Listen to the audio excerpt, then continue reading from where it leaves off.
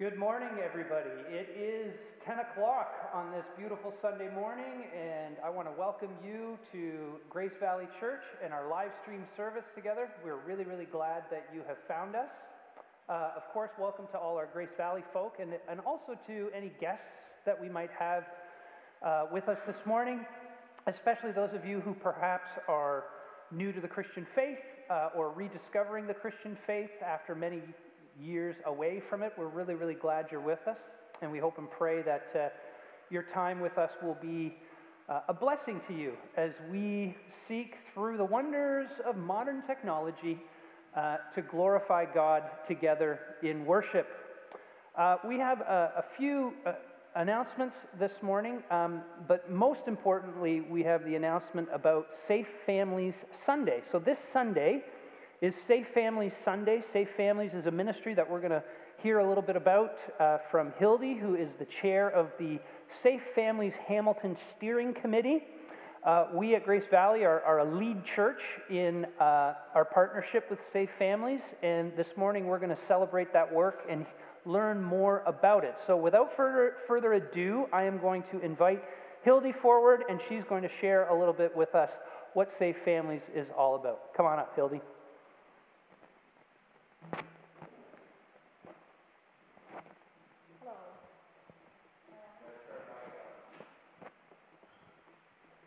Green light.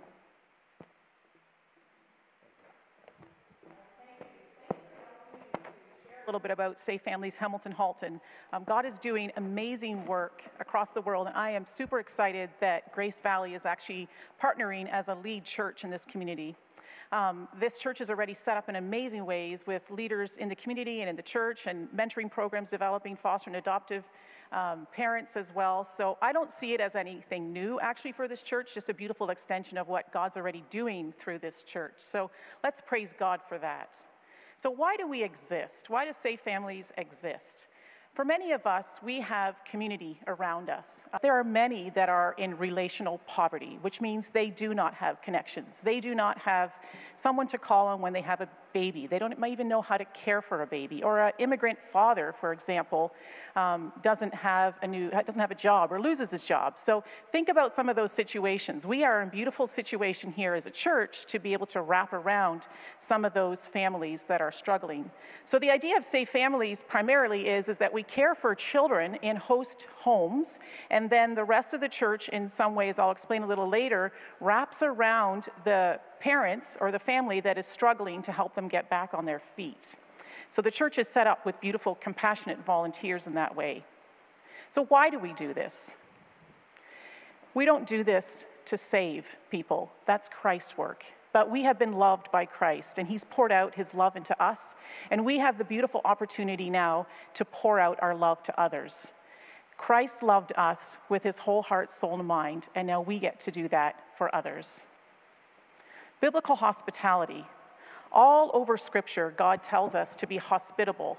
And I love even in the text where it says that even as we show hospitality, we might be entertaining angels. God tells us to care for the foreigner, the sojourner, the poor, the lonely, the sick. We're all called to do that. And Paul even says, pursue it, because it's actually not natural to us. Well, hospitality isn't just taking people into your home, right? It could be even just speaking to the person in the grocery checkout line, showing love to them. It could be helping a friend. It could be driving someone. It could be helping in any number of ways. And that's where the circle of support for Safe Families comes into play. As you can see in this diagram, there's a family in crisis in the middle there. That's the family that needs temporary support. It could be loss of job or pregnancy, aging out of youth. And I want to tap into this one just for a second, because I was actually speaking with some leaders of this Children's Aid Society this week, and they challenged me to look and Safe Families in this way in a new light. So there are children that are 15 to 17 years old that are starting to age out of care, that do not have the support. We know the trajectory for their lives is addiction, incarceration, early pregnancies, and so on. So I just want to tap that into your heart and consider that option of Safe Families as well.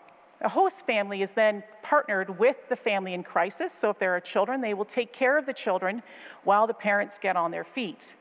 Then there's the family coach. The family coach is usually the more experienced or educated. It could be a professional counselor, but it could be an experienced mother or father, or someone that has experience in financial care or support. Whatever the need is, we wrap around that family in crisis as a coach to guide them.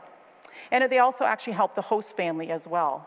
Then there's the family friend. Well, I think we all know what the biblical term for friend is. That person is there to share in the concerns, help them mentor with babysitting, and take care of meals or whatever else a usual friend does.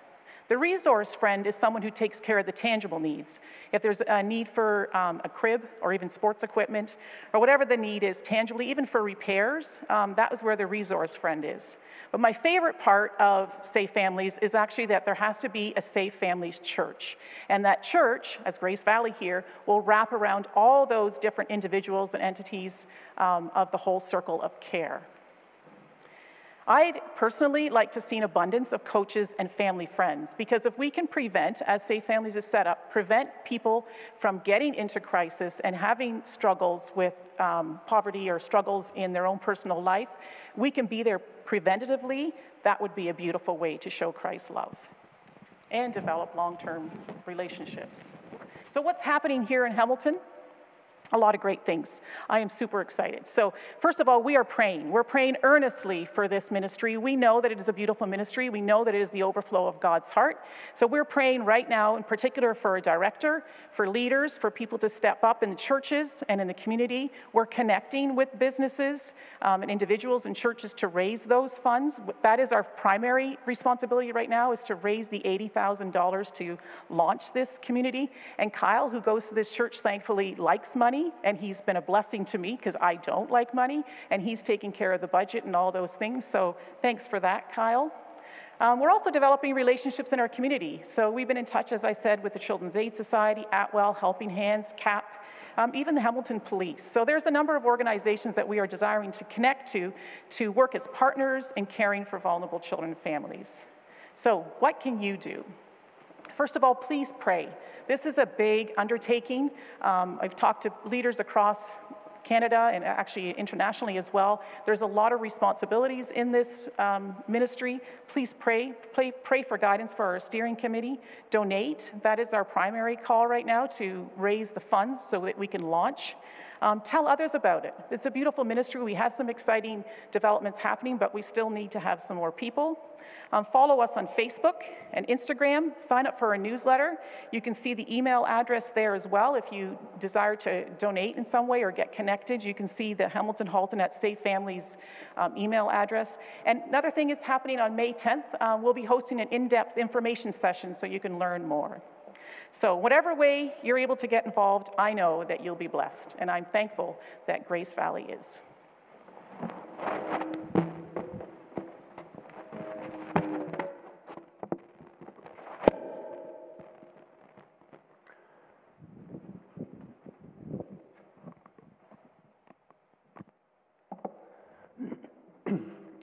Okay, thank you very much, Hildy, for that presentation.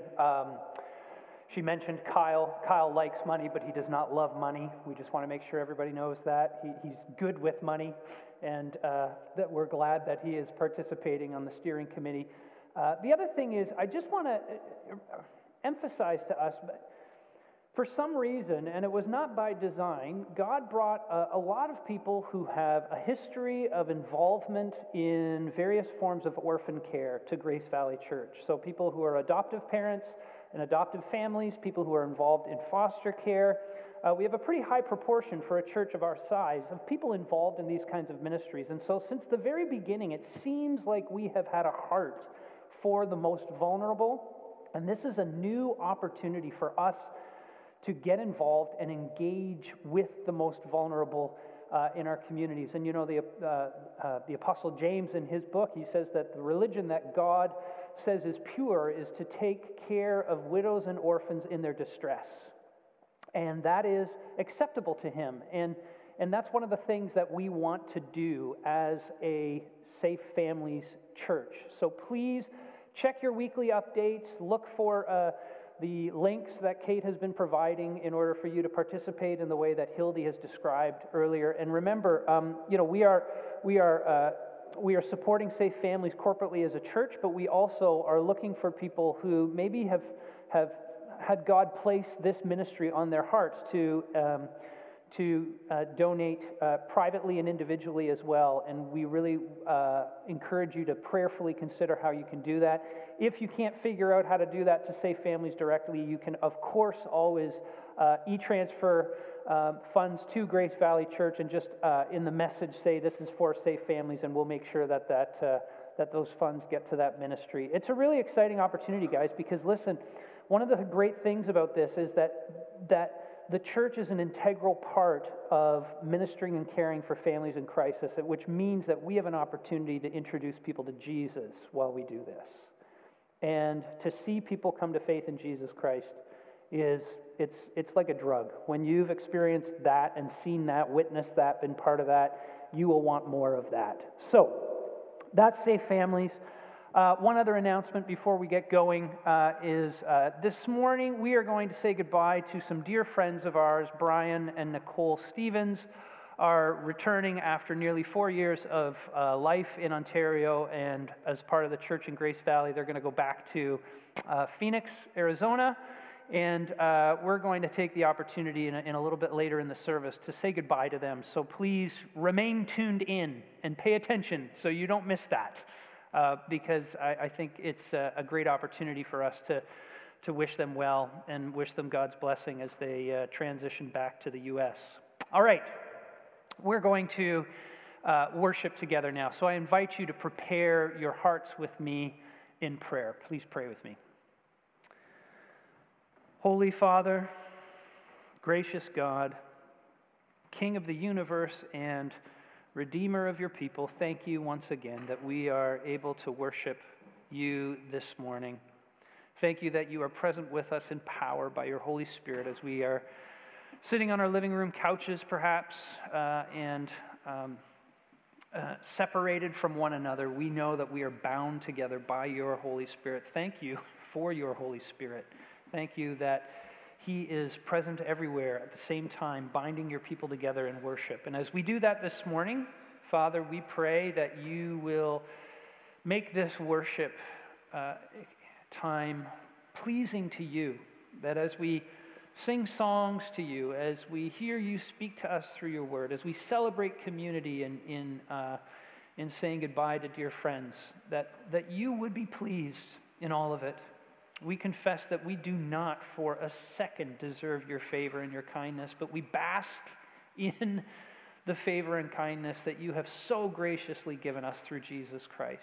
We are in awe, we are humbled, we are grateful, we are full of joy this morning. Enable us to worship for your glory. In Jesus we pray. Amen.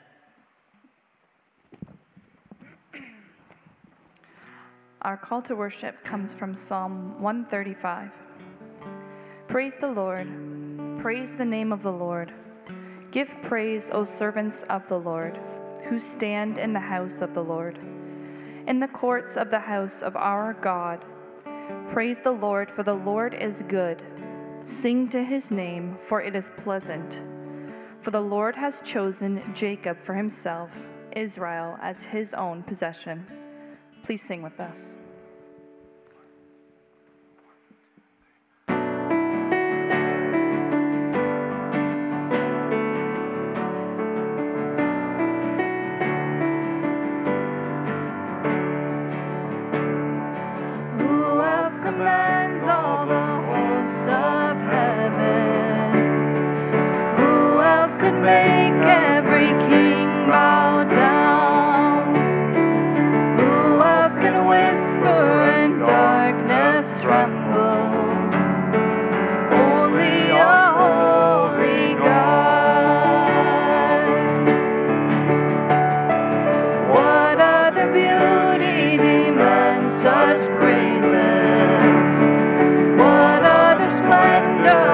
Shines the sun.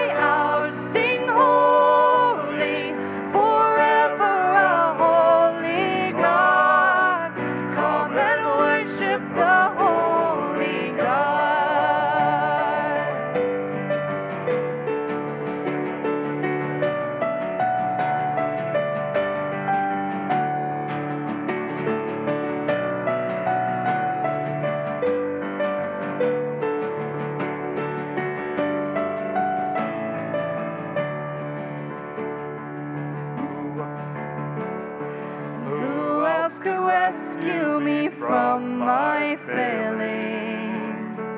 Who else would offer his only Son? Who else invites me to call him Father? Only a holy God, only a holy God. And come and behold him, the one and the only. Cry out, sing holy, forever a holy God. Come and worship the holy God. Come and worship the holy God.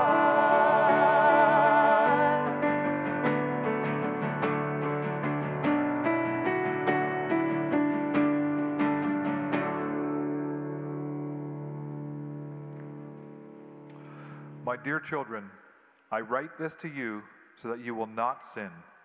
But if anyone does sin, we have an advocate with the Father, Jesus Christ, the righteous one. He is the atoning sacrifice for our sins, and not only for ours, but also for the sins of the whole world. Sing with us.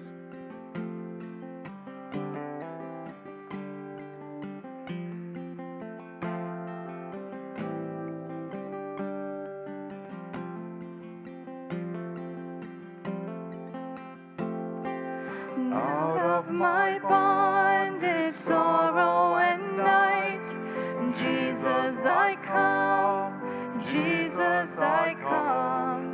Into thy freedom, gladness, and light, Jesus, I come to thee. Out of my sickness, into thy help, out of my wanting and into thy wealth, out of my sin and into thyself, Jesus, I come to thee.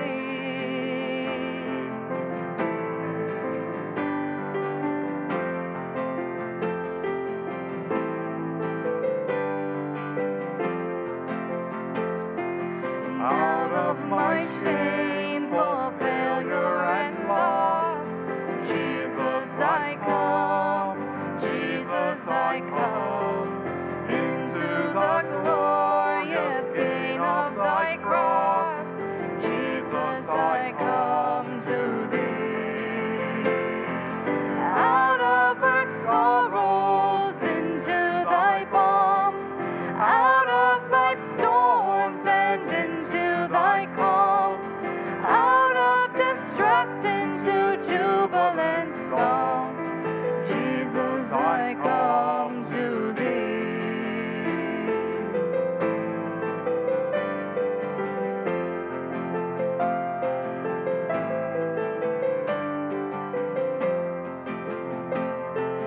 Out of unrest and arrogant pride, Jesus, I come, Jesus, I come.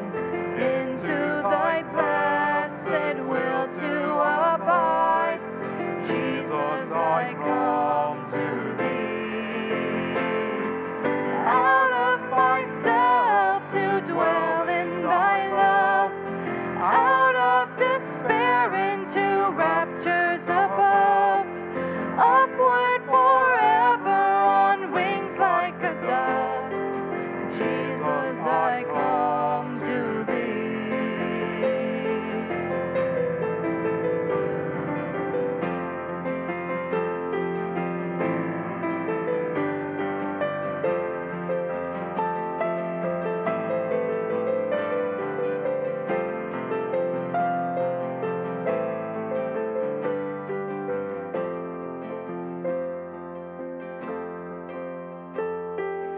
Out of the fear and dread of the tomb, Jesus, I come, Jesus, I come. Into the joy and light of thy home, Jesus, I come.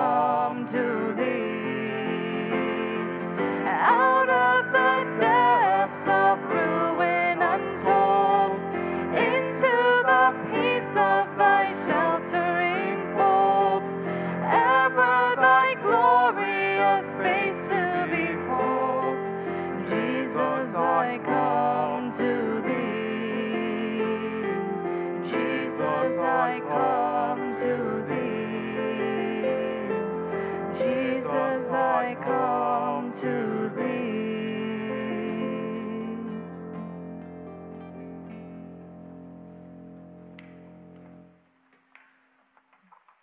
Join me in a prayer of confession. Merciful God, you made us in your image with a mind to know you, a heart to love you, and a will to serve you. But our knowledge is imperfect, our love inconstant, our obedience incomplete. Day by day we fail to grow into your likeness. In your tender love, forgive us, Lord.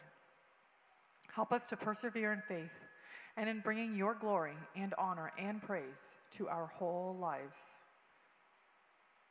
In the perfect, spotless righteousness of Jesus, we pray. Amen. Hear these words of assurance from 1 John 4. See what great love the Father has lavished on us, that we should be called children of God. And that is what we are. The reason the world does not know us is that it did not know him. Dear friends, now we are children of God, and what we will be has not yet been made known. But we know that when Christ appears, we shall be like him, for we shall see him as he is. All who have this hope in him purify themselves, just as he is pure. Sing with us.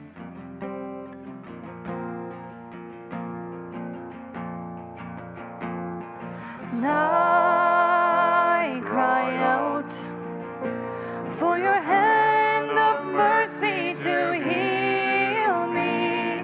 I am weak, and I need your love to free me. Oh Lord, my rock, my strength in weakness, come rescue me, oh Lord. And you are my home, and your promise never fails me.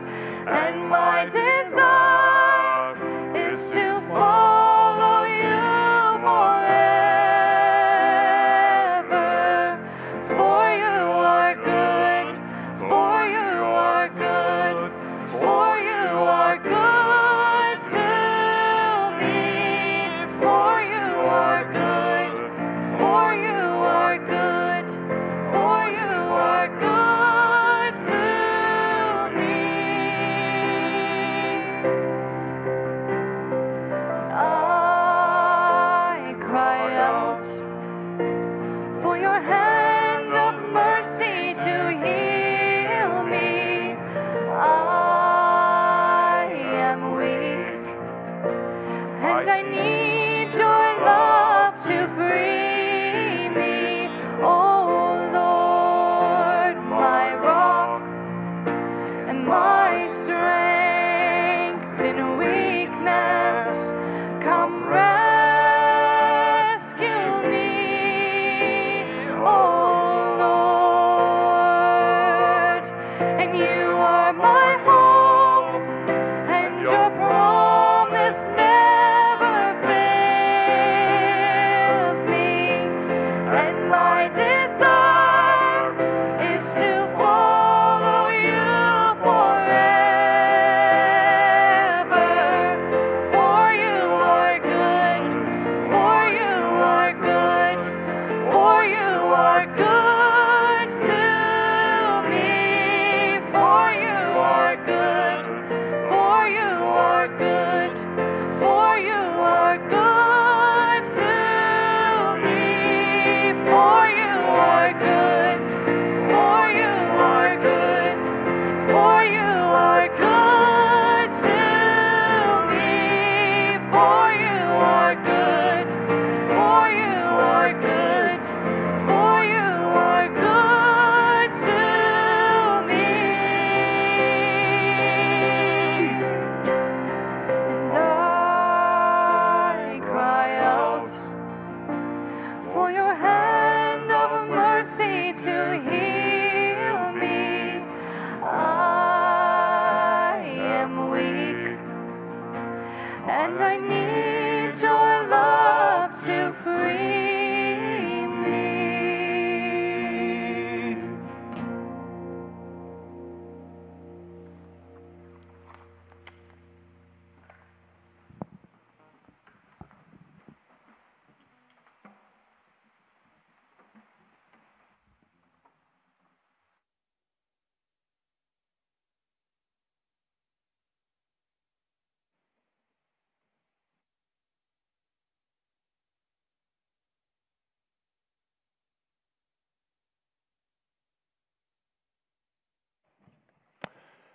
I don't know what it is about that song. It gets me very emotional.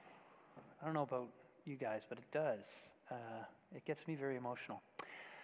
Brian and Nicole, do you mind coming up here, please? So we'll put you guys here, and I'll go here. Hopefully, can we all still be seen on the screen? Yeah? Okay, good. Yes.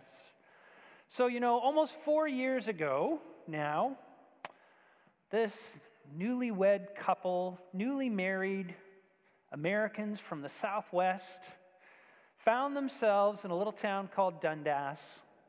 New country, new school, and they're walking along, and they see this sign that says Grace Valley Church Office. And they're like, there's a church in this town. Interesting. And I don't know if it was that Sunday or soon after, they found out where we worshiped. We were still at the Air Force Club, and they walked in there, and you saw this giant of a man walk in. Your hair's pretty laid back now, but I think it was like whoosh, way out here back then. And his beautiful wife, they walk in, and they introduce themselves and where they're from and why they're here. Brian was going to be studying at McMaster Divinity School, and Nicole was playing Ruth and going where he was going and being willing to bear the burden of that. And, very quickly they endeared themselves to our community and became part of it. It was interesting. They're a very gifted and talented couple. Nicole has a heart for service like few people I have met, and a very genuine love for other people. And Brian, for a man his age, has wisdom beyond his years.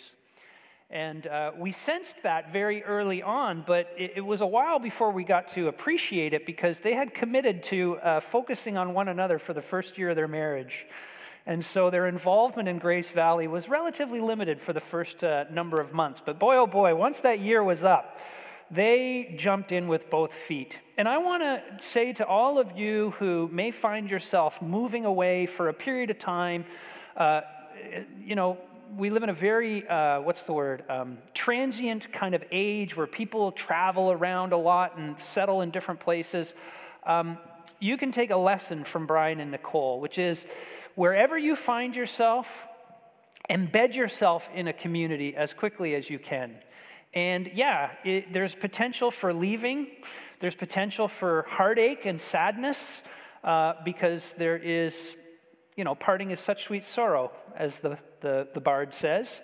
But it is better to build relationships and feel the pain of loss when those change than it is to be standoffish and not participate in community because you think we're only going to be here a little while.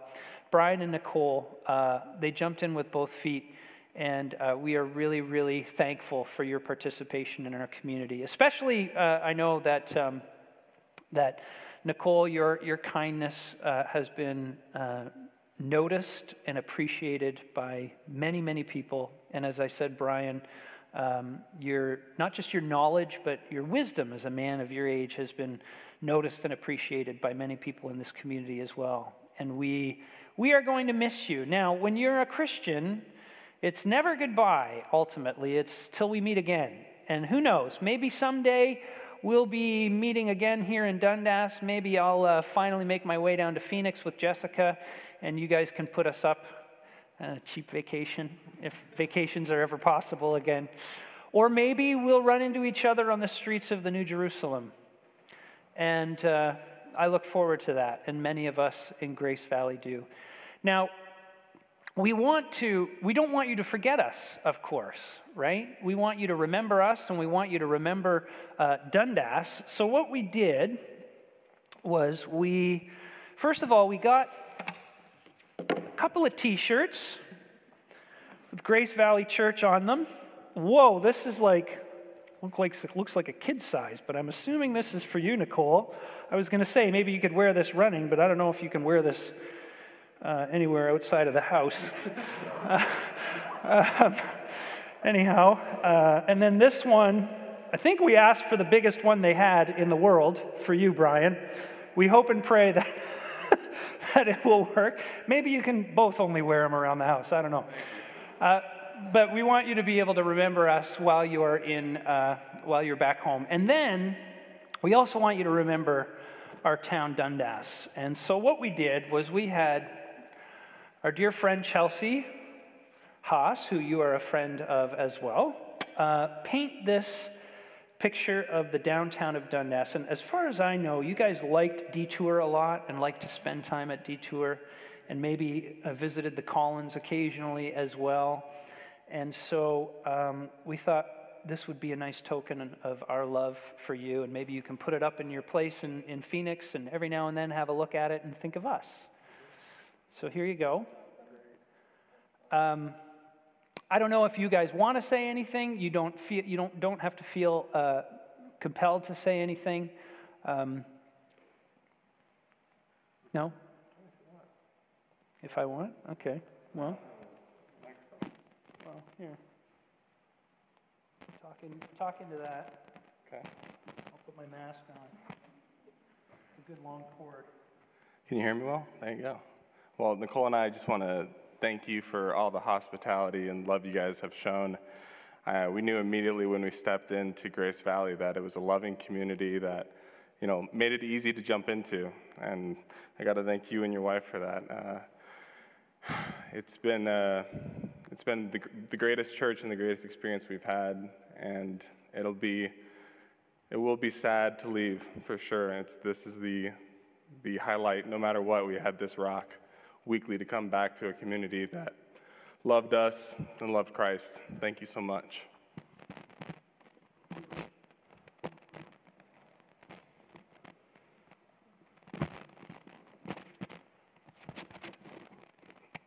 All right, we're going to pray for you guys. So let's do that.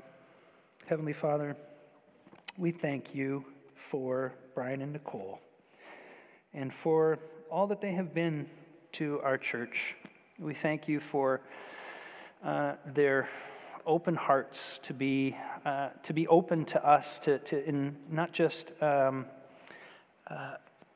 allow themselves to be invited into our community, but also to invite us into their lives as well. We thank you for their example of followers of Jesus who want to serve him wholeheartedly and in a committed, devoted way. We thank you, Father, for what we've learned about America and Americans through them.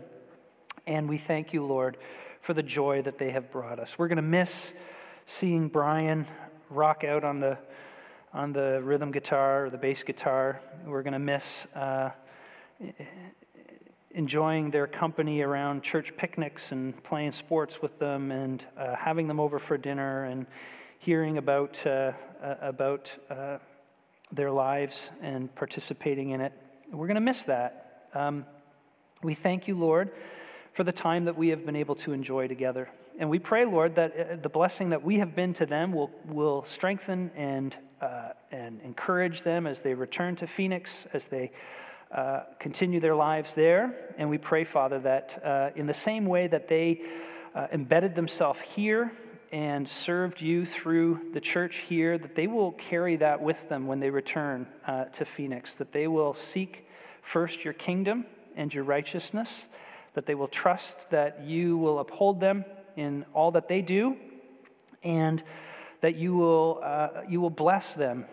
We know that it's been a hard, especially the last year, has been really, really hard when you can't visit family and you can't even really visit your church family all that much, and you are sort of alone in this new space, it feels at times. Lord, it can be very, very difficult. And so they are excited to return home where they're close to family and longtime friends, and we are excited for them. And our loss is certainly their gain.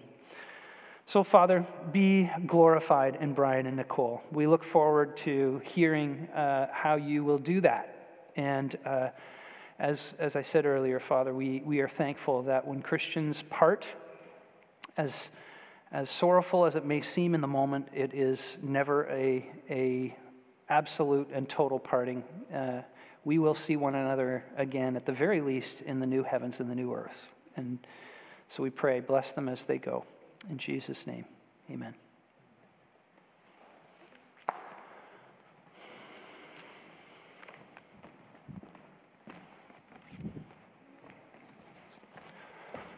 We're going to keep praying for a couple of minutes. Let's do that right now. Heavenly Father, we continue to pray. We have a lot to pray for. We are thankful, Lord, for the opportunity to worship you and the privilege of worshiping you, even under these crazy COVID circumstances, Father. But we also know that that COVID is a huge concern in our lives right now and in the lives of our loved ones. Father, there are people who are infected. There are people who have been hospitalized. There are people in ICU, even people that we know and care about. And so we lift before you this pandemic, and we ask, oh God, that you would end it, that you would, we're asking for a miracle, Father. We're asking that you would show us the light at the end of this tunnel as we are tired, as we are frustrated, as we are, some of us are really scared about the future, understandably, because of financial constraints and relationship breakdowns that have been brought on by this pandemic. Father, we just ask you to put an end to it. We pray, Father, for our friends in other churches who have been shut down because of outbreaks. We pray that you will return them to worship soon. We pray for Kitty's daughter-in-law as she is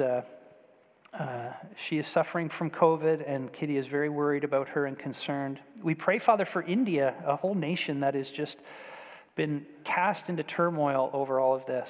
And we pray, Lord, that you will miraculously provide the oxygen that is needed for those who are struggling to breathe because of this infection or this virus. And we pray, Lord, again, that you would put an end to this terrible, terrible pandemic that we are facing. Father, we pray for Safe Families. We thank you for that ministry. We pray that we will be an active participant in that ministry, that we will have opportunities to share the love of Jesus with those families in crisis that you put in our midst. We thank you, Father, for the heart of service and outreach and mission that you have given this church.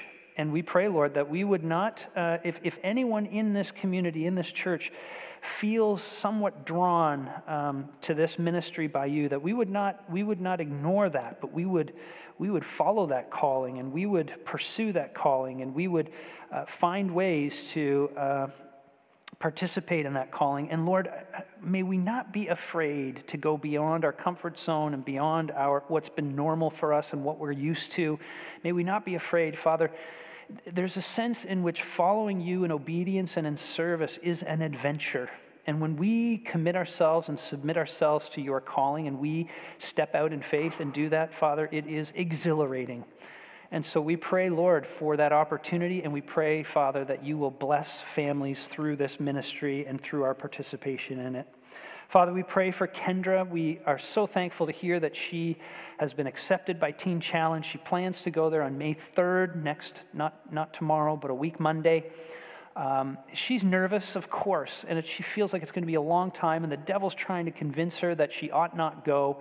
May she be strong, Lord. May she know that time will fly, that it will be time well spent, and that if she invests this time, it will be a huge blessing to her going forward. There are so many years ahead of her where she can minister to her family, and she can participate in the life of the church, and she knows deep in her soul that this would be good for her. And so we pray that you will dispel all fear and doubt, and encourage her to take on that ministry, or take on that challenge.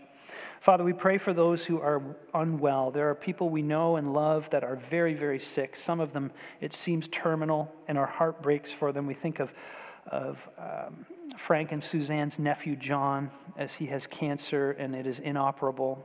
We pray, Father, for John Thiessen's mom as she is in palliative care. We pray for Dave Mantle, a friend of mine and close family to dear friends of mine, who is also near the end of his life and a father of 4 young children.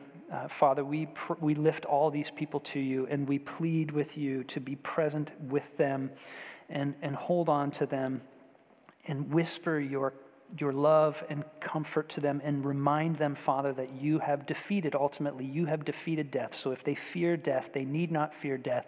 May they know there is life on the other side of death. May they trust that. May they hold on to that. May they bask in that.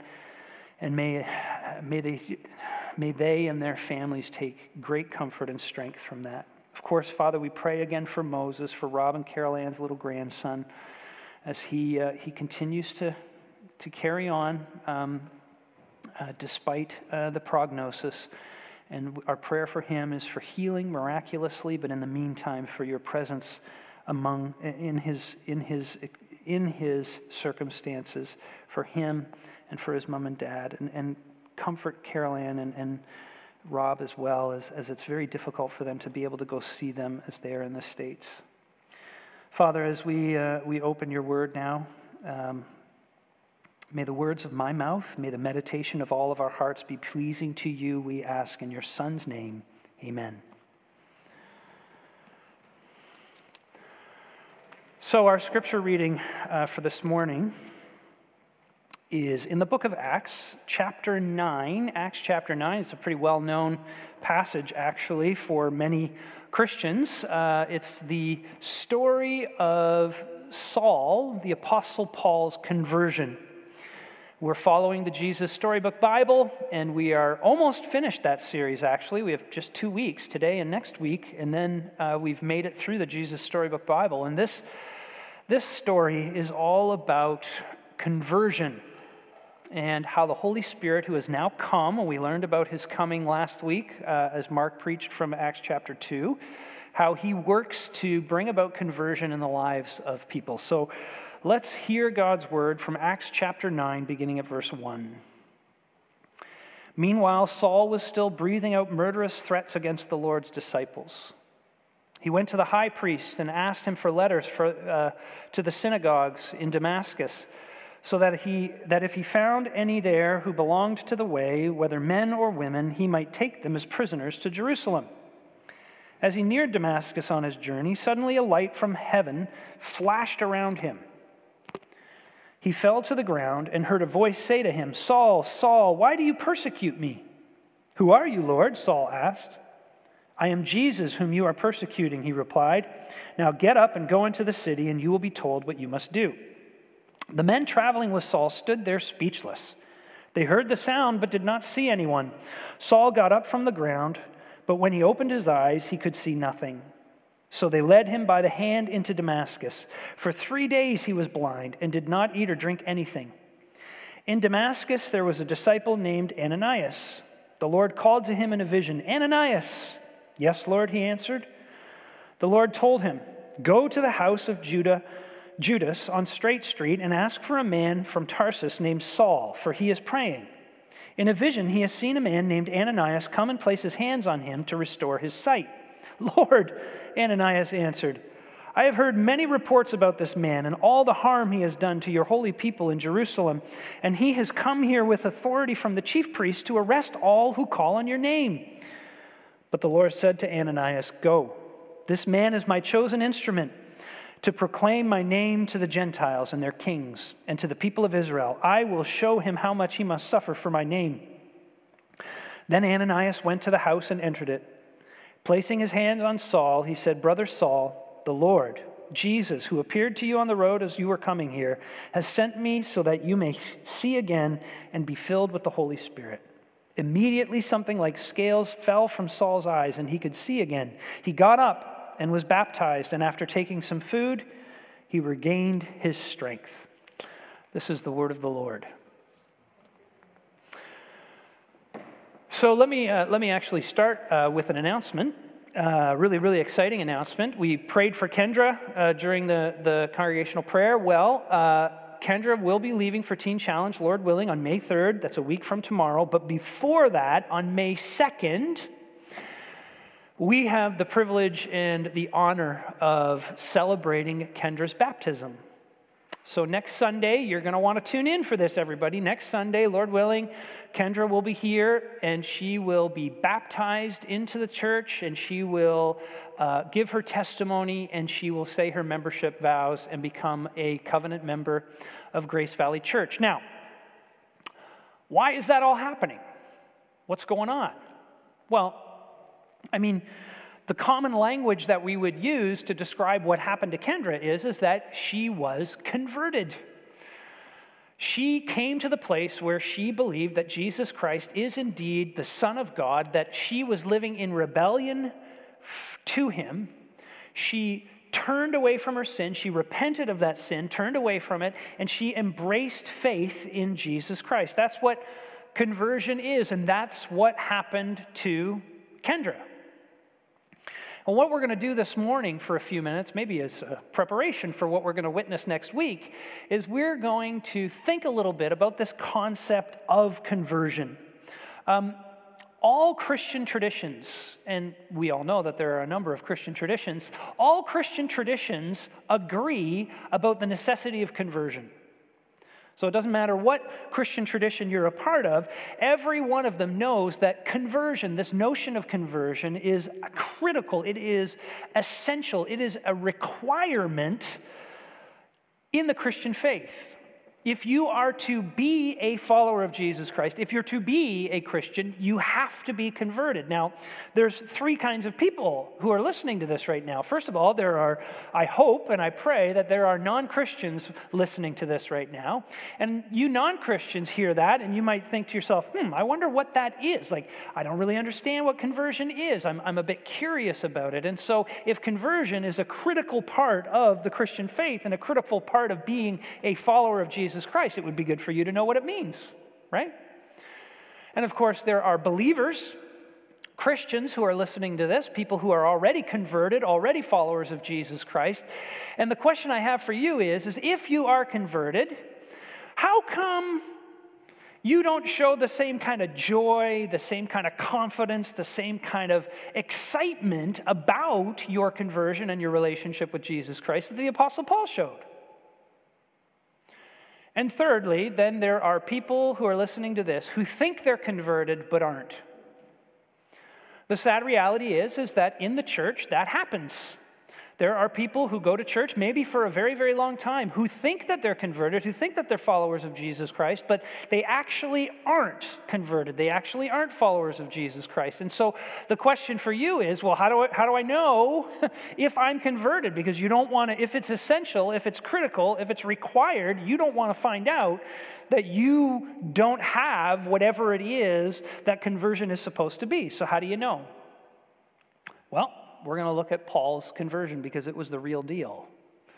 And we're going to discover some components to conversion that are present in all conversions. Now, let me say very quickly before we get to the actual story here, every individual's conversion story is unique. Our conversion stories are kind of like snowflakes. There are no two that are the same. And not everybody's conversion, obviously, is going to be dramatic like Paul's is. In fact, most of them aren't. But there are common characteristics of conversion that are found in Paul's conversion, that are found in every conversion. It may not look exactly the same way, but the principles are there. So let's have a look at this passage and see kind of four things that are characteristic of conversion. Starting, first of all, with this. True conversion begins with God, not with you. This is verses 1 to 4. In verses 1 to 4, we read about this guy named Saul. He was breathing out murderous threats against the Lord's disciples. He went to the high priest and asked for letters to the synagogues in Damascus so that if he found any there who belonged to the way, whether men or women, he might take them as prisoners to Jerusalem. Well, let's stop right there at the end of verse 2. This is describing Paul. Now, you might think, Paul's a bad dude. He's breathing out murderous threats against the church and all that kind of stuff. And yeah, that doesn't sound very good. But actually, from his perspective, from his worldview, from his religious tradition, Saul, or Paul, was actually a really, really good guy. In Philippians chapter 3, we read that Paul was a good Jew. He was a successful Jew. He was highly educated. He was quite sophisticated. He studied under a rabbi by the name of Gamaliel, who was a highly touted rabbinical scholar. And so from within his worldview and his tradition, Paul was actually a really great guy. He was upright. He was upstanding within his community. And he had a very fulfilling career. He was a Pharisee. A Pharisee was a particular sect within Judaism that studied the law and kept the law fastidiously. And Paul was one of these types of folks, and he was kind of an up-and-coming scholar within that community. He received these letters from the Sanhedrin in Jerusalem that allowed him to go out and hunt down Christians that were a threat to his faith. And in fact, he was very good at doing that. He was kind of like a Blade Runner sort of character. And you might think, well, this doesn't sound like a good guy at all. But again, from the perspective of his culture, from the perspective of his religion, Paul was actually a leader in his community. And he was a great guy. But here's the thing. Paul was not looking for God. Not at all. Paul was not what you would call a seeker. He had no interest in Christianity other than to stamp it out because he saw it as a dangerous threat to his own religious tradition. In other words, he was kind of the last guy you would ever expect to become a Christian. You know, in verses 10 and 11, we read about Jesus appearing to this guy named Ananias, and he tells Ananias, you know, you need to go to a place called Straight Street, and there's a guy there named Paul, and he's going to you gotta go place your hands on him, and he'll recover his sight and all this kind of stuff, and he's going to serve me. And Ananias basically says to Jesus, hold on a second. I know this guy. I've heard of this guy. This guy is persecuting your church. Are you sure you've got the right guy? That this guy is going to be one of your apostles? This is it's impossible. And yet, verse 3 says, as Paul neared Damascus on his journey, suddenly a light from heaven flashed around him. He fell to the ground and heard a voice say to him, Saul, Saul, why do you persecute me? In other words, Jesus came to Paul. He confronted Paul. Paul was not seeking Jesus. He was not looking for him in any way. He was just merrily going along, doing his job, and boom, he gets confronted by the risen Christ. And here's the thing. Conversion is always initiated by God, not by us. Not everybody's conversion story is as dramatic as the Apostle Paul's, although for some people it is. You might hear a bit of a dramatic story from Kendra next week, but many of us don't have a very dramatic conversion story. Probably most conversion stories aren't all that dramatic, but all Christians, at some point when they look back on their relationship with Jesus Christ and how they became a follower of Jesus Christ, they all realize that, you know, it wasn't so much that I was looking for him, but he was actually looking for me. And a famous example of that, of course, is C.S. Lewis. In his autobiography, Surprised by Joy, he says this. Listen to what he says. Amiable agnostics will talk cheerfully about man's search for God. To me, they might as well talk about a mouse's search for the cat. And his point, of course, is that mice don't go looking for cats. Cats go looking for mice. And you and I, we're the mice. And we don't go looking for God. The Bible says that no one seeks for God. No one seeks for God. And yet, God seeks for us. Unless God does something in us first to attract us to him, to make Jesus attractive to us, make him desirable to us in some way, we will have no interest in him. There's an old Reformation hymn that goes like this. 'Tis not that I did choose you, for that would never be. This heart would still refuse you, but you had chosen me. My heart owns none before you. For your rich grace I thirst. This knowing, if I love you, you must have loved me first. Now, I know that raises questions about how a person becomes a Christian, etc., and why someone may be a Christian and another person may not be a Christian. I don't have time to get into all that. All I'm going to say is this. If you are not a Christian, or you're not sure you're a Christian, but you are curious, you have this strange attraction to Jesus. You find yourself bumping into Christians and running into people of faith and maybe coming across religious stories in your news feed and all these things that are kind of making you say, I wonder if I should investigate Christianity a little bit. You know what that means? If you have even the least bit of curiosity, God is already pursuing you. What a comforting thing. See, God is not a needle in a haystack.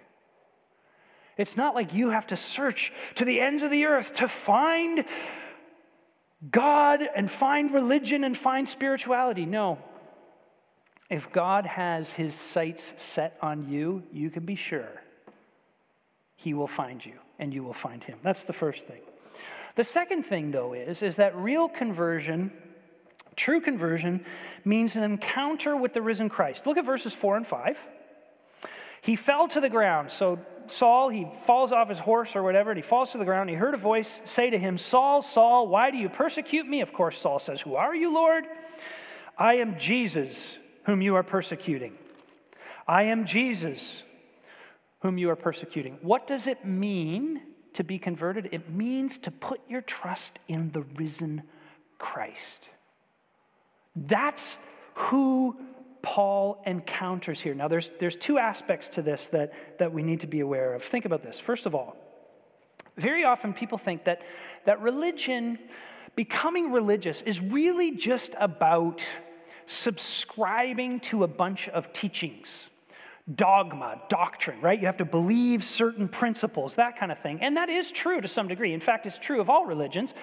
Islam, for example, says that if you believe that there is one God who is Allah and Muhammad is his prophet, if you believe that sincerely, those dogmas, those teachings, then you become a Muslim.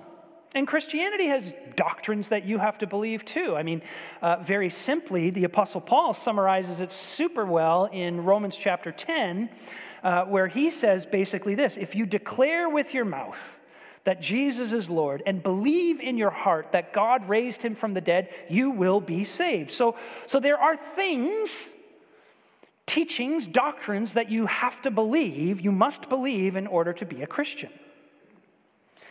But Christianity is unique in this. It's not just about teaching.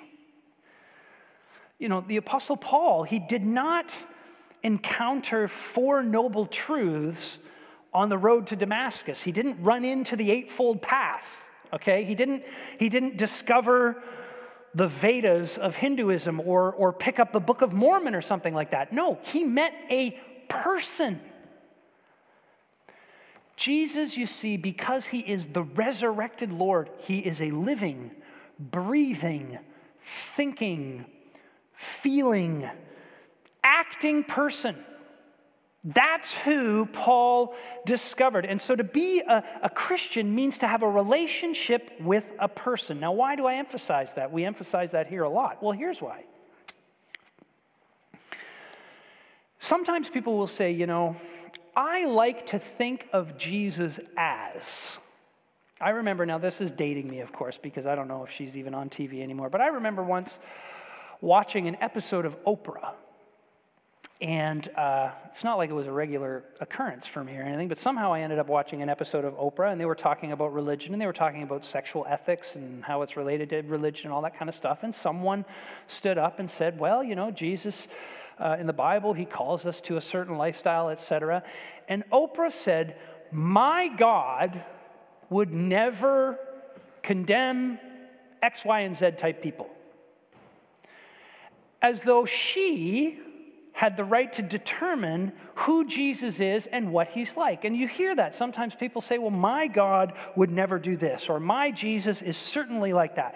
Well, you can't do that with a person. Imagine if I am sitting with you at the coffee table, at Detour, okay, and we're having coffee together, and you tell me all about yourself, and you say, you know, I'm 6'7" and 200 whatever pounds, and I love football, and I love New Testament theology, and I love playing bass guitar, and I say, I kind of like to think of you as, you know, a 5'11" soccer player who has no musical ability or interests, and you know, really what you want to do is play Call of Duty all day long.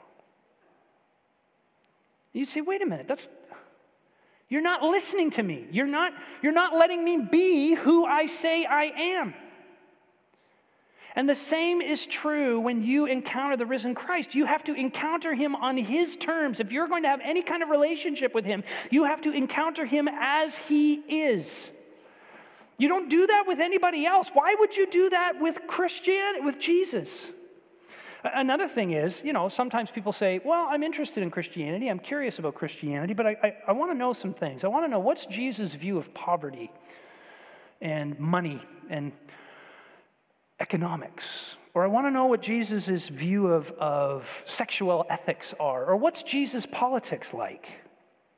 Or what's his view of other religions? Before, I'm interested, but, you know, I can't believe in Jesus if his views on these things don't line up with my own. But think about this. Here's the Apostle Paul, okay? He was an Old Testament Jew. He had some very, very strong beliefs about what was true and what was right and how things ought to be. And here he was raised to believe, first of all, for example, that that God could never, ever, ever be represented in a human form. He was taught that if you wanted to have a relationship with God, you had to do it through the sacrificial system, and you had to do it through keeping the law, and you had to do it through the temple, going to the temple to worship. And here is this Jesus, this resurrected Jesus, who says, I am God in the flesh. I am the exact image and representation of God. I have broken the first commandment, if you want to say that. Or second commandment. And I have fulfilled the temple system. I have fulfilled the sacrificial system. I have fulfilled all this kind of stuff. Now, what if Paul had said, well, you know, I don't know, I kind of find that hard to believe. Sorry, Jesus. But he couldn't. Why? Because he was encountering the risen Christ as a person, not a philosophy. We even see it in the question, in fact. You notice that Jesus, he says, Saul, Saul, not, why do you reject my teaching? Why are you against my philosophy? He says, Saul, Saul, why are you persecuting me? It's an encounter with this person, the risen Christ. Thirdly, true conversion means that you obey. You want to know if you're a follower of Christ, of the risen Christ? You want to know if you're converted? Ask yourself, do you do what he says? You know, in verse 6, Paul is told, get up, go into the city, and you'll be told what you must do. What does Paul do? He goes. And he waits for Ananias, and he meets with Ananias, and the scales come off his eyes, and he submits to baptism. And if you follow the New City Catechism videos that Mark puts out, you'll know that last week he talked about good works, and he talked about the role that good works play in a Christian life. And one of the things he said is that it provides assurance. It provides assurance. And here's one of the things that shows you that you are a converted, a follower of Jesus Christ. You care to obey. You want to obey Jesus. In John 14, he says, if you love me, you will do what I command. You will keep my commandments. You will think about how you can please him. You will think about ways that you can honor him. You will think about ways that you can bring joy to his heart and advance the cause of his agenda. You want to please him to show your love to him. You'll ask yourself, stuff like, how do I help others? When before, you weren't really concerned about helping others. Sure, if, pre-cell phone days, You might be the kind of person to stop on the side of the road when you saw somebody parked there with their four-way flashers on, and you'd see, there's a woman in distress, and you might stop in the car and ask them how they're doing. But it wasn't like it was at the forefront of your mind that you were constantly looking for ways to help and bless other people, but now you do. You look at your finances now and you say, okay, God has blessed me with a certain amount of finances. Now, how do I be generous with the things that God has given me? Before, you didn't think about it too much. Maybe when the Cancer Society dropped by and said, hey, you want to give $20 to, cancer research? You said, sure. You write a check and you maybe help out a little bit. But now you're actually trying to figure out, how do I use this? You look at your sexuality and you say, this doesn't exist just for my kind of short-term pleasure in the moment. Well, how do I use my sexuality in a way that honors God? And it makes sense that that's the case, because you see, conversion is actually about giving yourself to Jesus. And you say, I am happy to obey. Listen, I am a married man. And my wife asks me to do things sometimes that, in all honesty, I think, this does not make sense. I don't want to do this. I don't think it makes sense. I think it's a bit of a waste of time for me. But I love her. And I do them anyway. Why? Because she's worth it. Because she's happy about it. I am eventually going to have to put this crib together that I just took apart, only weeks ago, and it was a real pain in the neck to take this thing apart, and I'm going to have to put this thing back together. I got 25 pictures on my phone to help me figure out how to do it, all because she wants this crib set up so that we can help take care of Benjamin once in a while. And I don't want to do it, but I will do it. Why? Because she's worth it, because she loves me. I love her, and to please her fills my heart with joy, even when it's something I don't want to do. You obey. Last thing. Conversion is a change in identity. When the scales come off Paul's eyes, and he can see, it says in the second last verse, it says that he got up and he was baptized. He was baptized. Like what's going to happen to Kendra next week, Lord willing. What happens in baptism? According to the Bible, in baptism, when you are baptized, you are identified with Jesus. When you are converted, Scripture teaches that you are united to Jesus spiritually. So what that means is that what happens to Jesus, what happened to him, has happened to you. And baptism symbolizes that. So that's why, for example, in Romans chapter 6, it says this. Don't you know that all of us who were baptized into Christ Jesus, were baptized into his death? We were therefore buried with him through baptism into death, in order that, just as Christ was raised from the dead through the glory of the Father, we too may live a new life. For if we have been united with him in a death like his, we will certainly also be united with him in a resurrection like his.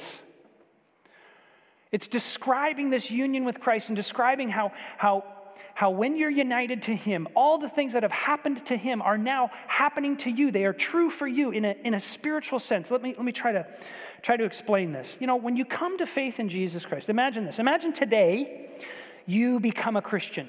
You put your trust in Jesus, you repent of your sin, you embrace him by faith, and then you go to bed. And you wake up the next day. What has changed?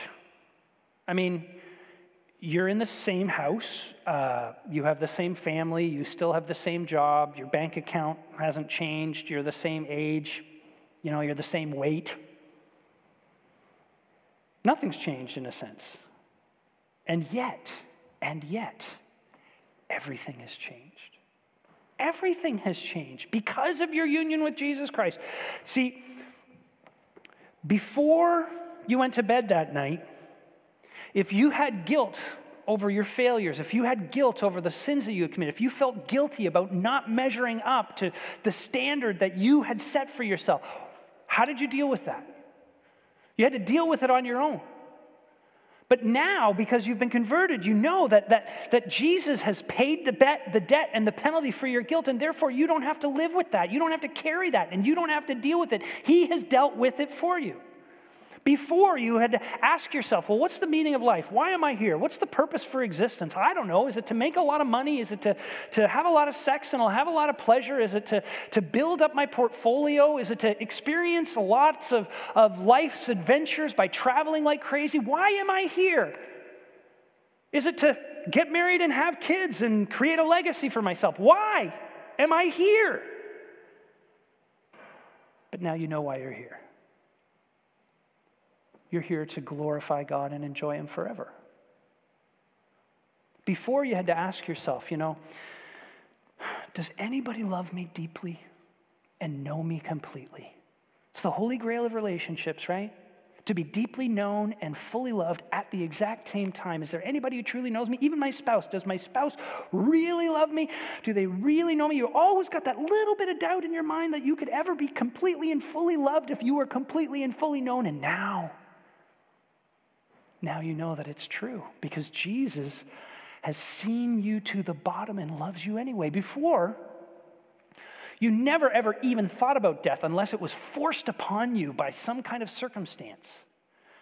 Because you wondered what's on the other side of death. You were afraid to face death because you didn't know what happened after death. And now you face death, and though you don't want death, and though you are afraid of death in the sense that you don't want to have to experience it, you're not ultimately afraid of it because you know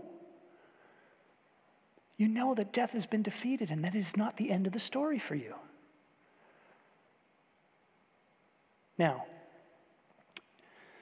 let me close with this. You might be saying, wow, so that's what conversion is. That's awesome. How come I don't feel that way? Does that mean I'm not converted? Well, possibly. Go through these things again and wrestle with it and ask yourself. But maybe you don't feel it, but that doesn't mean it's not still objectively true. You see, the life of a Christian is basically this. You ever see those shows where people are put in the witness protection program? They were part of the mob or something, and then they got taken out and they testified against the mob, but now their lives are in danger, so the government takes them and moves them and gives them a new identity, a new name, and a new history, backstory, and a new all this kind of stuff, and now they have to live like they were Tony Campoli before. They were Tony Campoli, Tony the Knife, and now their name is, Scott McAllister. And what they have to do over the rest of their lives is they have to learn how to live out of the new identity. And that's what it is for a Christian. You have this new identity that is objectively true because you have been converted. God has worked in your heart to change it from the very root of it. But now you have to learn how to live out of that new identity. You have to learn how to become what you are. It's a little bit like sailing, Sailing is a very fascinating kind of sport. You depend on outside forces to get anywhere. But you do have to raise the sail and learn how to use the wind, the outside force that you don't control, you have no power over it, but you do have to sort of participate in it if you want to get anywhere. And that's how it works. As a Christian, you come and you hear these stories you hear the gospel preached, you participate in the means of grace, you participate in community like Brian and Nicole did when they joined this church and jumped in basically with both feet. That's how you learn to live out of the new identity of a converted follower of Jesus. Okay. Let's pray. Father, I pray for the three types of people that are here in this worship service today. For those who aren't converted, Father, I pray that their curiosity would be piqued and that they would want to know more about Jesus. I pray, Father, for those who are believers, that they would learn to raise the sail and harness the wind of the Holy Spirit's power in their lives so that they can really travel, they can really cruise in their Christian life. And then I pray for those who maybe thought they were converted, but have discovered that perhaps they're they have not put their trust in Jesus. They've learned things about him. They've assented to truths about him, but they've never given themselves to him. We pray that today would be the day that they do that. And we pray, Heavenly Father, that conversion would be something that becomes more and more common in this community at Grace Valley. We praise you for Kendra as we look forward to her baptism next week. But we do ask for more of those stories, of people that you have pursued, that you have taken the scales off their eyes so that they can see their need for a Savior, and that they would be baptized into your church and experience union with him, because that is where life is truly found. In your Son's name we pray. Amen. We are currently fasting from the table, and that is difficult, and it reminds us that we still live in a world that is groaning under sin and waiting for the redemption of our bodies in the coming of our Savior Jesus. But as we wait, we do not wait with sober sorrow, but we wait with eager anticipation. And let's do that by singing together our closing song.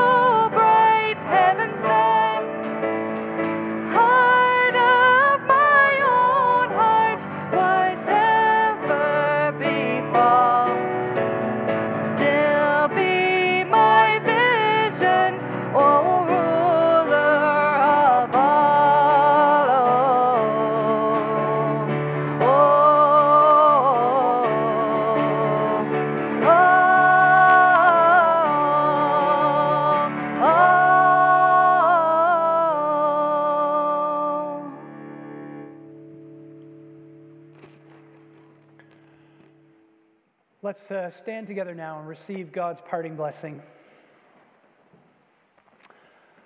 The Lord blesses you and keeps you. The Lord makes his face to shine upon you and is gracious to you. The Lord turns his face towards you and gives you his peace. Amen. Have a wonderful day.